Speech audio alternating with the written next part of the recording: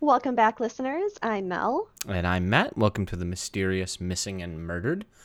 Um, yeah, It is hi. like absolute zero in the Midwest. I think we had It is so negative, cold. like negative 50-ish, 53 or 54 wind chill the last couple days in the Twin Cities, and like even Send north of blankets us. and hot chocolate. Yes, please. And like north of us, we should set up a PO box so that we shouldn't do that. I don't want to open random gifts from people. Um, but Don't know what you could find. yeah, up in like Hinkley, it was like negative 61. I don't. This is Nobody awful. who's from Minnesota is going to know where Hinkley is, but that's okay. I mean, they can Google it. It's fine. There was a big fire there once. It was very interesting. It's not. They have a Yeah, museum. a lot of people died. Some of my relatives almost died, but their names are in the book that they have in their museum of the people who made it. Ooh. So fun fact, one last thing before we dive into this episode about the Hinkley fire. So there were people who were like, well, here's this like pond lake thing. Surely if we go into the water, we'll be safe. But it wasn't deep enough and they boiled alive. That's really, really upsetting and sad. Good thing the episode isn't upsetting and sad, right? Uh, uh.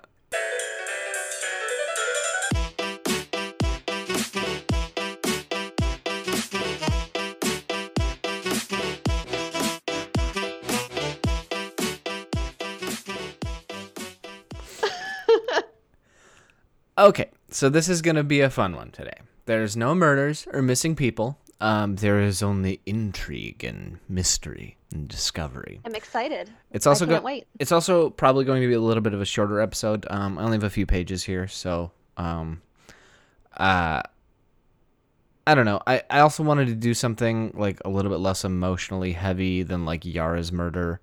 That was some pretty heavy content over the last couple of weeks, so Yeah. yeah. So I'm calling this one the Saddle Ridge Hoard. Hoard. Okay. Hoard. That is its Wikipedia title. Sources in the comments and in the episode description. But I've also got like a little bitty itty bitty crime drama that's related to it at the end of the story that I want to tell you about. Ooh, okay. It's like a historical crime drama, but again, no murders and nobody died. Is fine. Um, so So it it was like crime, like crime light, as in on the scale of crimes. on the scale of crimes, Emotional toll. it's very white collar. Okay. And not even, yeah, very white collar. So Well, tell me more. I am. So in February of 2013, in the gold country of California, the gold country is like the area of California where the gold rush of 1849 happened. Cool. In an undisclosed location, Oh, a couple, mysterious already. yes, a couple known publicly only as John and Mary were walking their dog on their incredibly rural and large property. I think these people are pretty well off to begin with, but their property is, as I understand it, pretty huge. So they knew the land fairly well. They'd lived there for several years, I think. Most of the sources seem to kind of indicate that. But again, we only know them as John and Mary. We don't actually know who they are. We don't know these people. We don't. And they'd hiked along this trail many times with their dog, and they never really found anything strange on their land. You know, they knew the landmarks, but they never really knew anything until one very fateful day in February. Now, before I tell you what they Okay. found, let me just kind of set the general scene of the area. It's Californian. It's sunny. You know, it's normal, like very hilly California. When you think of like the wine country of California, this is kind of very similar. A little bit So more. is it like, okay, so it's like green. It's not desert. It's not desert, but it is like Is it scrubby? it's scrubby. Yes, there's shrubs and shrubberies around abound. Okay. It's not like trees and forested or anything. It's more like prairie and that kind of area and very hilly. Um, so like I said, the area, this is the Saddle Ridge Hoard. So they had nicknamed this area Saddle Ridge. It's a relatively hilly area of their property, more so than average. And in clear view atop the nearest hill, to this area is this oddly shaped jagged rock, which vaguely looked like a horse saddle, hence the name Saddle Ridge. Okay. Also near the ridge was a tree, a relatively large tree, which at one point had an old rusted can hanging from it, and they know that because the can itself had been there so long that the tree had kind of grown around it. It had been encased in a bow of the tree. So there was a can there that was hanging at some point. Now, John and Mary would later deduce that the can hanging from the tree and the saddle-shaped rock were probably markers from somebody, like used, kind of reference indicators used by somebody who is long since dead. Because 10 paces straight north from the rock was where they found it. They saw it was a jagged piece of rusted steel poking out of the dirt. So they dug around it, and Mary was. And they hadn't noticed it before, right? They had never noticed it before. They noticed that this was the first time they'd seen it in February of 2013. After pointing it out, after Mary actually saw it first, after pointing it out, she took the dog and said, "John, look at that." And John grabbed a piece of wood and kind of pried it under this metal and pried it up from the ground. And what it was about a gallon-sized, like, pail, like a canister, like a paint pail. And it was all closed, all rusted, and incredibly heavy. Incredibly heavy. It was that could be either good or bad. Right. It was so difficult to lift and so heavy that they thought for a moment that it was probably a bunch of dried up lead paint. It occurred to them that it might be like, hey, this might be like lead in it or something, even though that's not how lead paint works. That's what they said. So on the way back to the house, they're like John is trying to handle and like carry this incredibly difficult, like heavy object, and it ends up cracking open because it's all rusted. And inside was a lot of dirt and sand that from that area. Like it wasn't like soil or like, a bag of sand intentionally there. It seemed like it was just rusted and a bunch of dirt got into it. And poking through the soil, they saw the edge of a single, bright, shiny gold coin. Here for it. Yes. So they returned to Saddle Ridge several more times and find several more cans in various stages of decay. They eventually bought a metal detector over the weeks that followed and excavated the area themselves. They didn't tell a single soul. Totally in secret. Okay, wait, hold up. Yep. So was there just one coin in that pail? I'm getting to it. Okay, because that's like a dick move if you have like 100 cans and just one coin in each. Like, come on. Now that would be a mystery, but no. Eventually they would find a total of 8 of these cans. Like I said, in various stages of decay, that contained a sum total of 1,427 pure gold coins. Nice. Yes. Now that's more than they had before. That's much 100% more than they had before. That is 1,427 more coins, gold coins than they had before. Now, fearing the worst, the couple took it upon themselves to hide this hoard, the Saddle Ridge hoard, all 1,400 coins of it inside an old ice chest, and then they hid that ice chest under a pile of wood in an unspecified location, in air quotes. So what is the worst? Like, what is the worst, that they're gonna get caught and someone's gonna be like, "Hey, that was mine"? Yeah, or robbed, and they have to give it back. Or like I assume if you find a bunch of gold, like it's like winning the lottery, right? You can't just like take these things to a pawn shop because someone might just take them from you and be like, it's fake gold, it's mine now. I'll give you $10 for it, right? That's what eBay's for. I mean, but this is so much better though. So after so as far as I know, I think this couple is about middle age because this is 2013 and they turned to the Yellow Pages. Oh my God.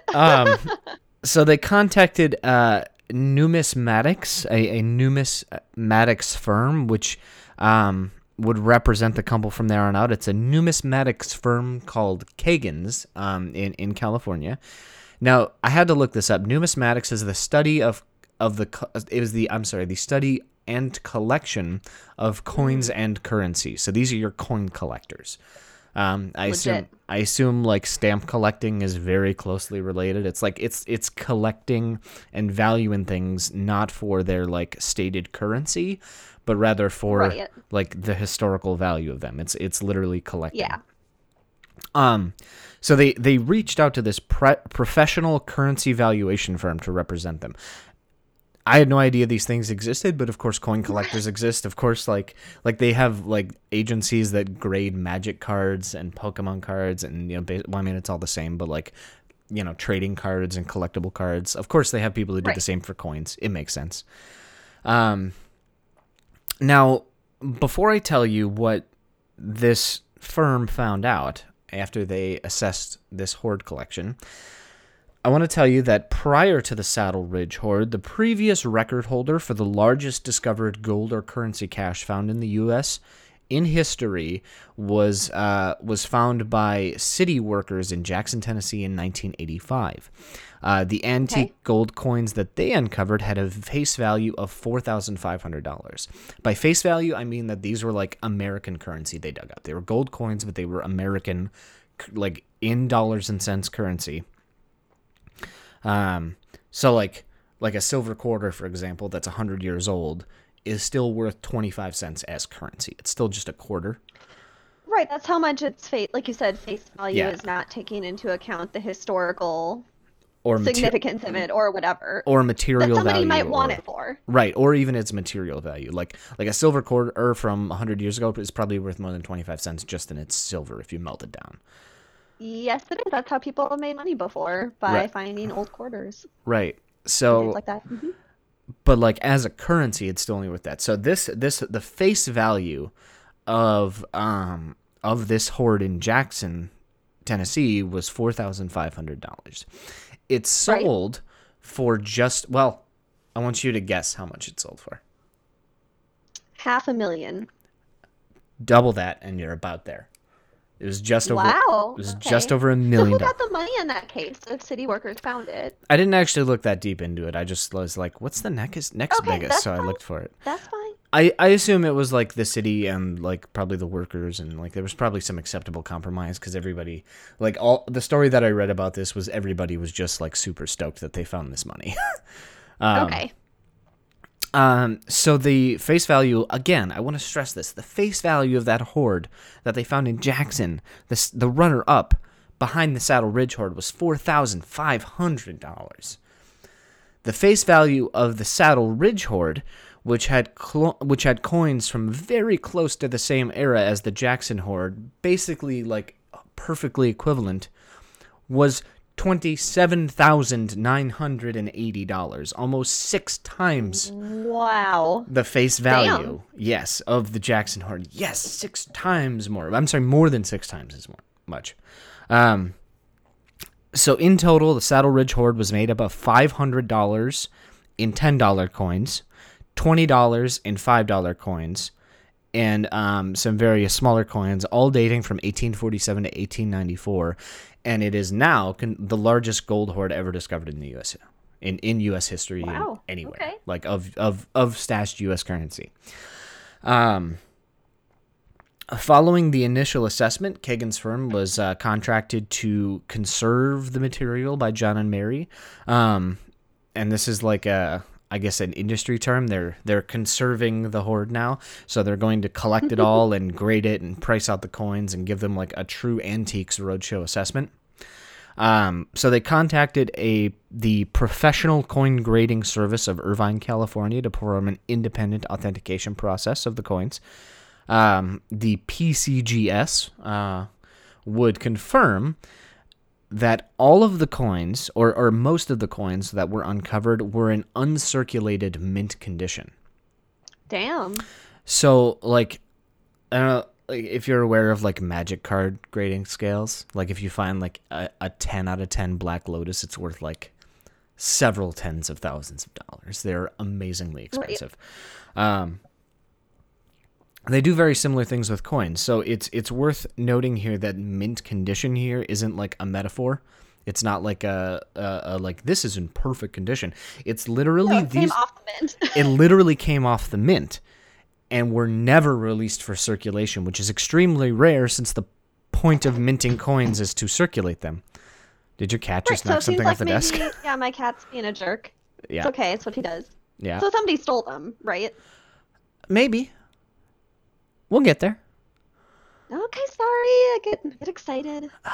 It's so good though. So these are like mint conditions. Several of the coins would actually become they would go on to become the finest known of their types. So like I say that in air quotes, for coin collectors, this means that these coins become the standard against which all other coins of that type are graded. Wow. So remember, there were 1,427 coins. Some of them were worth up to $1 million each. So John and Mary are going to be rich. Oh, yeah.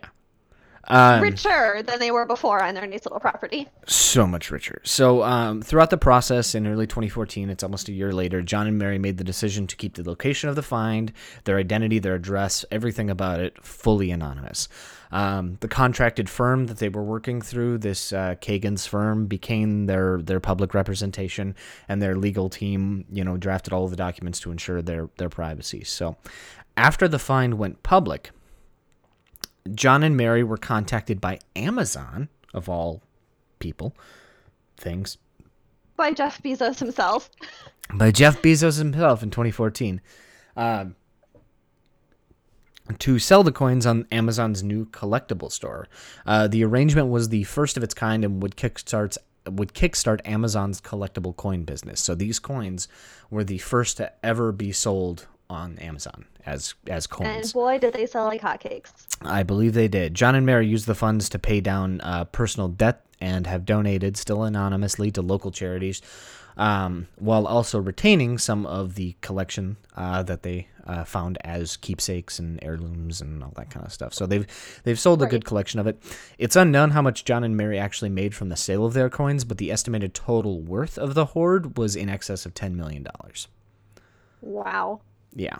So, and it probably a lot more than that. Like there were, if you look on the Wikipedia page, I think there were 8 coins that were the finest known mint condition of that type, and all of them are worth in excess of $1 million. So that's just 8 coins, probably worth close to $8 million just for those. And then there's still 1,419 coins to sell. Right. So yeah, that's the mystery of this hoard. Now, especially with like mint condition coins and a coin hoard, there's a really good question there. Who put the gold in the dirt? Right. Where gold come from? Why gold in dirt? Why? Why there? Why there? By whom? So there's a lot of garbage on the internet. Someone's like aliens. Oh, God. Some of them are really good, though. Some of the more mundane ones are like, it was Jesse James and his gang. They stashed the gold there because they knocked over stagecoaches. Same for Black Bart. It's like some Red Dead Redemption, like cowboys robbing stagecoaches. They like Jesse James and his gang were known for robbing like payroll stagecoaches and taking the gold, right? Right. If that were the case, the gold probably wouldn't be in as good a condition. Right, because it would be well circulated. It would be well circulated, or at least used. Like, there's very few cases. Like, minted money usually makes it to banks, and that's how it gets circulated. So it's handled before it ever even would like make it onto a stagecoach. So mint condition, especially like over 150 years later, is pretty unlikely. Another bad theory suggests that the hidden cash belonged to the Knights of the Golden Circle, which I think we should do just like a historical episode on. Cause they like the Knights of the Templar or whatever? Kind of, but racist. Oh, no me gusta. It was so a bunch of people think, like Southerners in particular, think that the hidden cash belonged to the Knights of the Golden Circle and was originally planned to be used to fund a second civil war. So the KGC, the Knights of the Golden Circle, were an actual real-life secret society who were anti-abolitionist, So they firmly believed in slavery, and they so believed that the South would rise again. But in a really weird way, because in like a Mexican kind of way. What? They were called the Knights of the Golden Circle because the original goal of theirs was to annex Mexico, Central America, and the entirety of the Confederate States of the U.S. to form a golden circle of territories, as in like think about how the Mexico wraps around the Gulf. It's like a golden circle of land.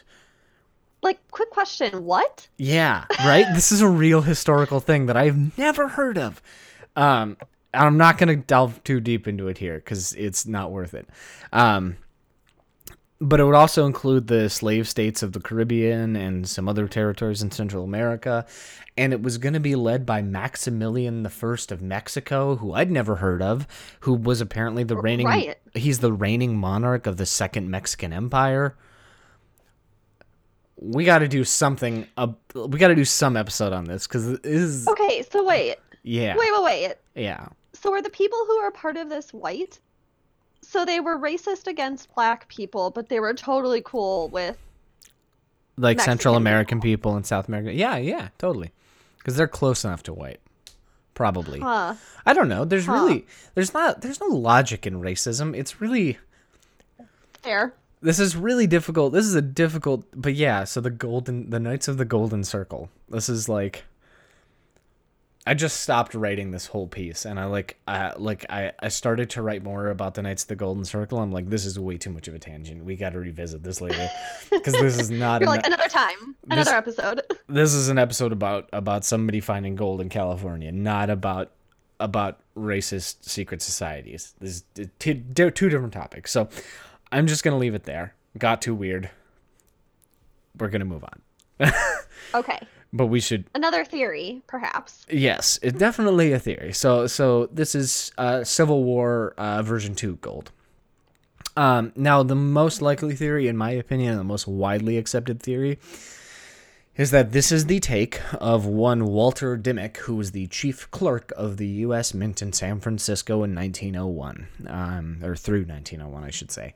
In June of 1901, while tabulating the end of the fiscal year, Director General George E. Roberts of the Mint discovered that 6 bags of gold coins worth $5,000 each had gone missing for a total of $30,000 down in gold coins. Wow. Chief Clerk Walter N. That's a Dimmick. problem. Yes. Now, Chief Clerk Walter N. Dimmick, the person who I just said was indicted for this theft, had tabulated that there was, in fact, no shortage. And that the error was just... That's not suspicious. Right. And that the error was just a mistake in bookkeeping as opposed to a shortage of gold. Basically, everyone else at the bank disagreed with Walter's version of the events, and he was held responsible for the loss. So they're like, I'm not going down for you, buddy. Here's the thing, though. They had no evidence. Their evidence was the fact that he tabulated that the loss didn't exist. Like, nobody... But they didn't actually have proof that he had grabbed it and taken it. Correct. Only that he had been the one who said, yeah, no, it's not missing. It's fine. And I linked some articles in the description. Like, there are articles from 1901 that actually go into the math of this from, like, the San Francisco Times and stuff. And they're amazingly boring. But they're like, basically, they come to the conclusion that they were, in fact, $30,000 short. And there was, like, a bunch of people that redid the math. And a bunch more people that said, yeah, no, it would have been really easy. Like, he was the chief clerk. Of course, he had access, like, unfettered access to the vault. He could have absolutely taken it. And they didn't have, like, cameras to be like, hey, look, we can see you here walking in and then walking out and your pockets are all heavy. Yeah, they had nothing like that.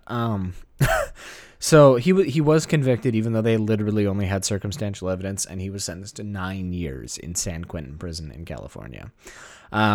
Only 9 years, though. Yep, white-collar crime.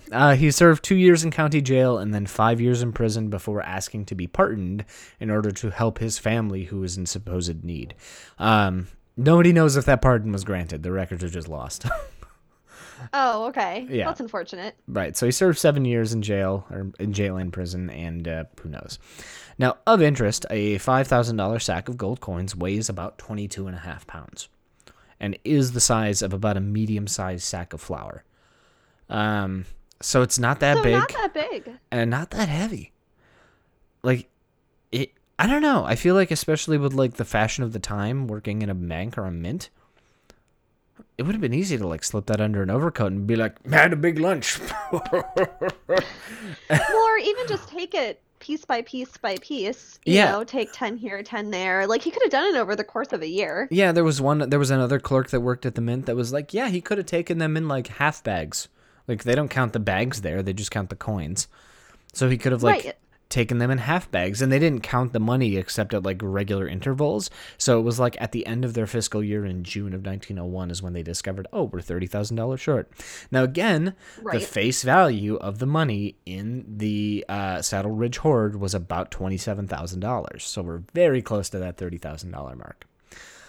Right. You're like, eh? Right, he might have spent some of it.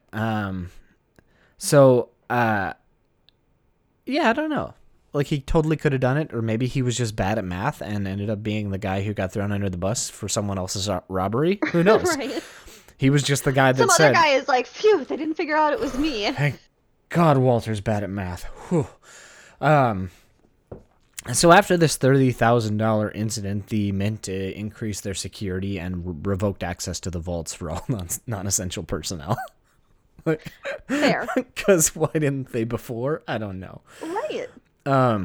So one of the sources that I found made this whole big deal about how likely was that Dimmick actually did it, and that he was actually just hired and was really a criminal because they couldn't background check him in those days, which I think is really dumb. Like he was the chief clerk.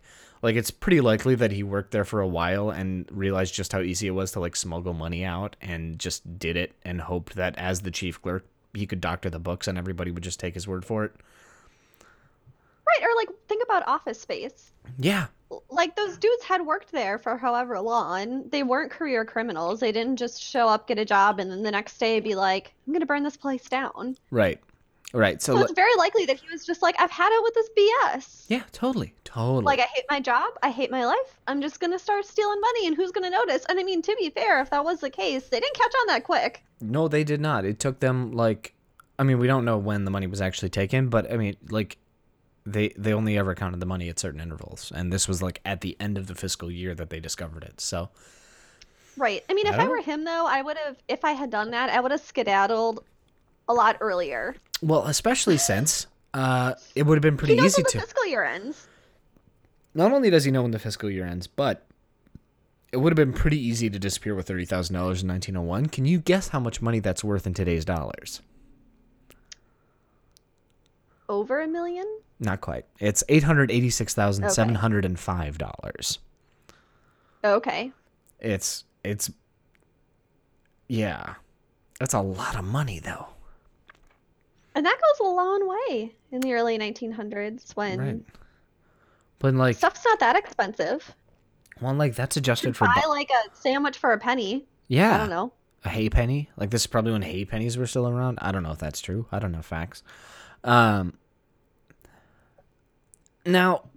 If you know about what things cost in the early 1900s, Let please us drop know. us a line. Yeah, let us know, because we'd like to know how much 30K could really get you. Because, like, adjusted buying power is only part of the picture, right? Like, especially if you look in the U.S. at, like, median home value, it's like home values have risen way beyond, like, inflation rates. Like, your median home value in the U.S. is something ridiculous, like $400,000 now, whereas in the 1980s, even adjusted for inflation, it would have been, like, $110,000. So there are like Right. goods and services, especially for cost of living and cost of like commodities that don't quite match with inflation. This is just like straight inflation dollars from a website that I Googled, right? So yeah, there's no telling how much like 30K could have really taken you in 1901. It probably could have gone pretty far. I asked the question though, if it was him, why did he abandon it? Like, he didn't die in prison, I assume. So I don't think so. No, I think he was released, and I couldn't find any more records of him. Like, usually if somebody dies in prison, there's records of it, so I'm guessing he didn't die in prison. Weird. Yeah. But there is one other question to answer about that, if it was the Mint's money. Okay. So I'm listening. if this was actually the take of some nefarious robber from the U.S. Mint, wouldn't, like, this isn't a historical thing. I mean, it's not that historical, but it's the government's money, isn't it? In fact, Right. yeah, and in fact, there's been a bunch of cases in the past where treasure has been found by some person who thought they were the luckiest person in the world, and then just seized by the U.S. government because it was the, like, stashed cash of some bank robber. Right. Like, even decades old, sometimes centuries old theft that was just left unsolved from a governing body that is still in place. So technically speaking, it would be the government's property. Like, So why haven't they come calling, huh? well, on March 4th of 2014, a little more than a year Uh-oh. after the find, and right about the time that it was being posted for sale on Amazon, the Mint, the U.S. Mint, the Treasury Department actually released a statement saying, "We do not have any information linking the Saddle Ridge Hoard coins to any thefts at any U.S. Mint facility." And actually went on to say, "We've done quite a bit of research, and we've got a crack team of lawyers, and trust me, if this was U.S. government property, we'd be going after it." And as of today, the U.S. Treasury and the U.S. Mint is not seeking any further action against the Saddle Ridge Hoard. So So do they know where it came from? And they're like, oh yeah, that ain't ours. maybe. Like, that's kind of my question. Like, this is, I mean, that's all I had. But, like, it's very interesting because if it really was, like, the $30,000 robbery from 1901, like, this is a popular theory about this. Like, if you Google the Saddle Ridge Hoard, everything you'll find is about the $30,000 taken in 1901 Right. by this chief clerk Dimmick. And I don't, if it really was him and it really was that money and it really was theirs, why would the U.S. Mint just, like, give it up so readily, considering it's many millions of dollars? Like, Yeah.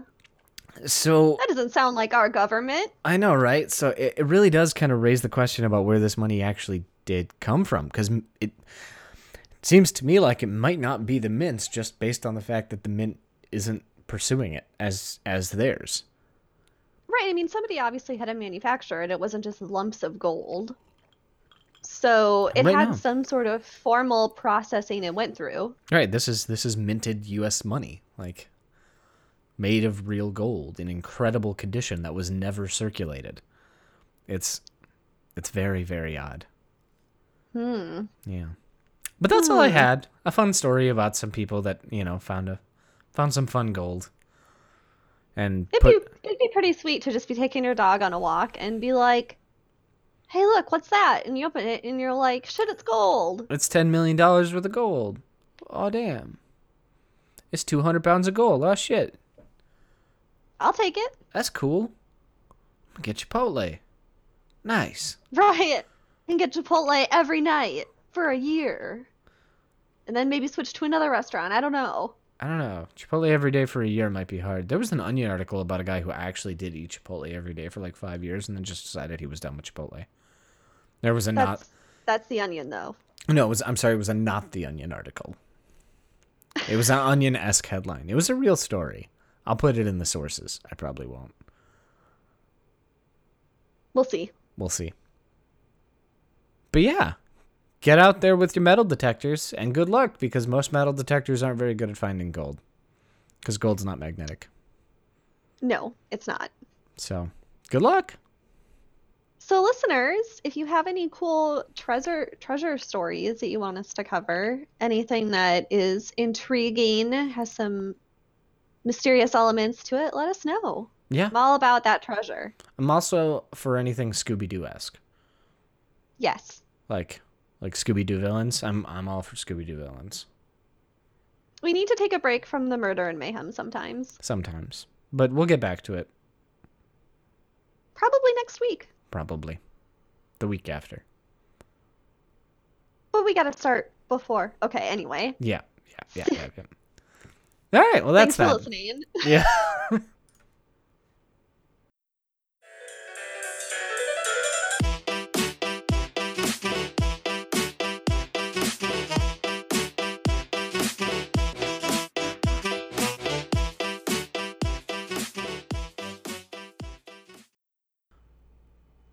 I don't really have a good intro planned. Hi.